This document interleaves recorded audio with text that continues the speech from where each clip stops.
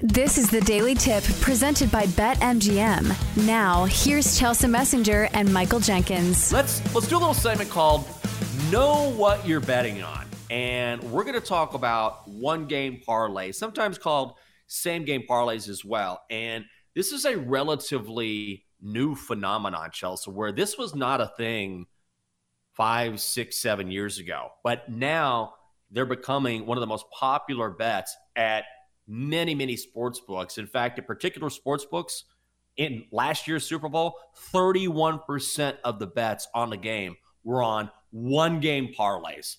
And this is a trend that started back in 2015. It's interesting because these weren't offered. This is more of a recent offering from sports books, but overseas, there was a sports book that started taking recommendations from sports bettors, like, what would you like to bet on in this game? What would you like to bet on in this game? And they would take these recommendations and they would say, okay, we'll let you bet on it.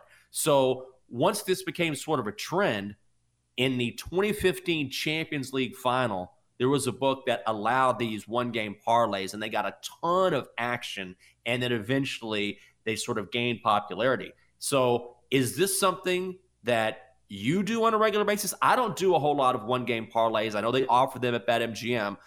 I tend to not do it, but it's becoming sort of the hot trend as far as bettors are concerned. I think you do it if you just want to have something fun to bet on, because that's the basis of a parlay. You should know that these are not high return or highly hittable, I guess, when it comes to the betting world, because the odds are long for a reason, because you need a lot of things to go right. But yeah, I bet on them. They're fun. I like betting on them quite a bit. At least I take that back. I haven't done many, but there are times when I think, ooh, I would love this. I would love this. Because ultimately what you're doing is, this is about game script. Like, if you're going to bet a one-game parlay, you have to have an idea of how a game is going to play out. And based on how you think that game is going to play out, that's where you place your bets. So I'm fascinated by it. I tend to stay away a little bit more than most people, just because I know that ultimately these are winners for the sports books. And even they admit that you don't really get the odds that you should get. So that's one thing to keep in mind as well. They're fun to bet on, but ultimately the odds should probably be longer because these are more difficult to hit. And that's why ultimately the books end up making money off this. They wouldn't probably offer it if they didn't. But I think one sportsbook operator said in this article that was posted, it was on ESPN, that, look, is it possible to win these things? Of course. Once in a while, sure. But on the whole, they don't really come home that often. But it's that appeal of the parlay, which is you bet a little and you can win a lot. This is a type of bet that seems easy until you start actually betting on them. And there's always that one leg. Usually it's the most obvious leg. If you put quarterback passing yards in there, it'll be like some kind of blowout, and Joe Burrow or somebody will only end up with like 175 yards, which is crazy. You would think that he would stack up the yards, but we see this all the time. So it's not nearly as easy as it looks, but I think there are smart ways to play this, because you were talking about game script. So if you want to play this in a smart way, make sure all of your bets are correlated.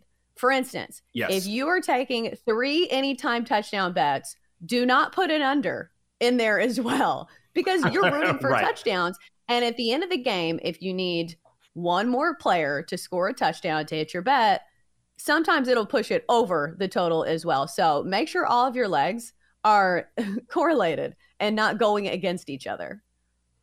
I totally agree. You don't want to contradict yourself during a one-game parlay. You want a good example of how hard it is to hit a one-game parlay? This is a great example. There's a guy on Twitter, Nick Tyrell, who is a producer and editor for the New York Yankees, and he posted his card last night. He had a 1, 2, 3, 4. Wow, this is an 8-leg same-game parlay. He had Tyrese Halliburton record more than 6 assists, LeBron James more than 6 assists, LeBron James more than 6 rebounds, Russell Westbrook more than 10 points, Tyrese Halliburton to score more than 15 points, Anthony Davis to score more than 20 points, LeBron to score more than 25 points. All of this last night between the Lakers and the Pacers. The last leg he needed, the final one, was the Lakers to win by 2. the Lakers won 112-111. So he had odds of plus 740, almost 7-1 or more than 7-1, and it didn't come home by a single point. And that's the risk reward there, right? Had he hit, would have been a great payday. But then again, that's how hard it is. And that one didn't come home by a point. He needed a free throw. Right, but I almost feel hardened to this. I'm like, oh, somebody lost the same game parlay. Weird. Because it happens every night. Even if it's by the hook, even if it's by 1 point, this happens all the time. And that's why these are so hard to hit. But Jenks, I'm going to play a 1-game parlay for the Super Bowl. So I've got to start crafting the legs for this. And there was an interesting conversation that I was having with somebody about teasing this game. And you look at the spread. Is it still 1.5? Is it 1.5? Regardless, this is a great setup for a long teaser, which traditionally has pretty high rate of return. But the thing is, you don't have any other games to tease it with. So you would be forced to use the total, which is 50.5. So you would probably do the Chiefs plus 7.5, which I do like that leg. But then the total's 50.5. And I think this is the tricky part because traditionally you are not supposed to tease totals at all.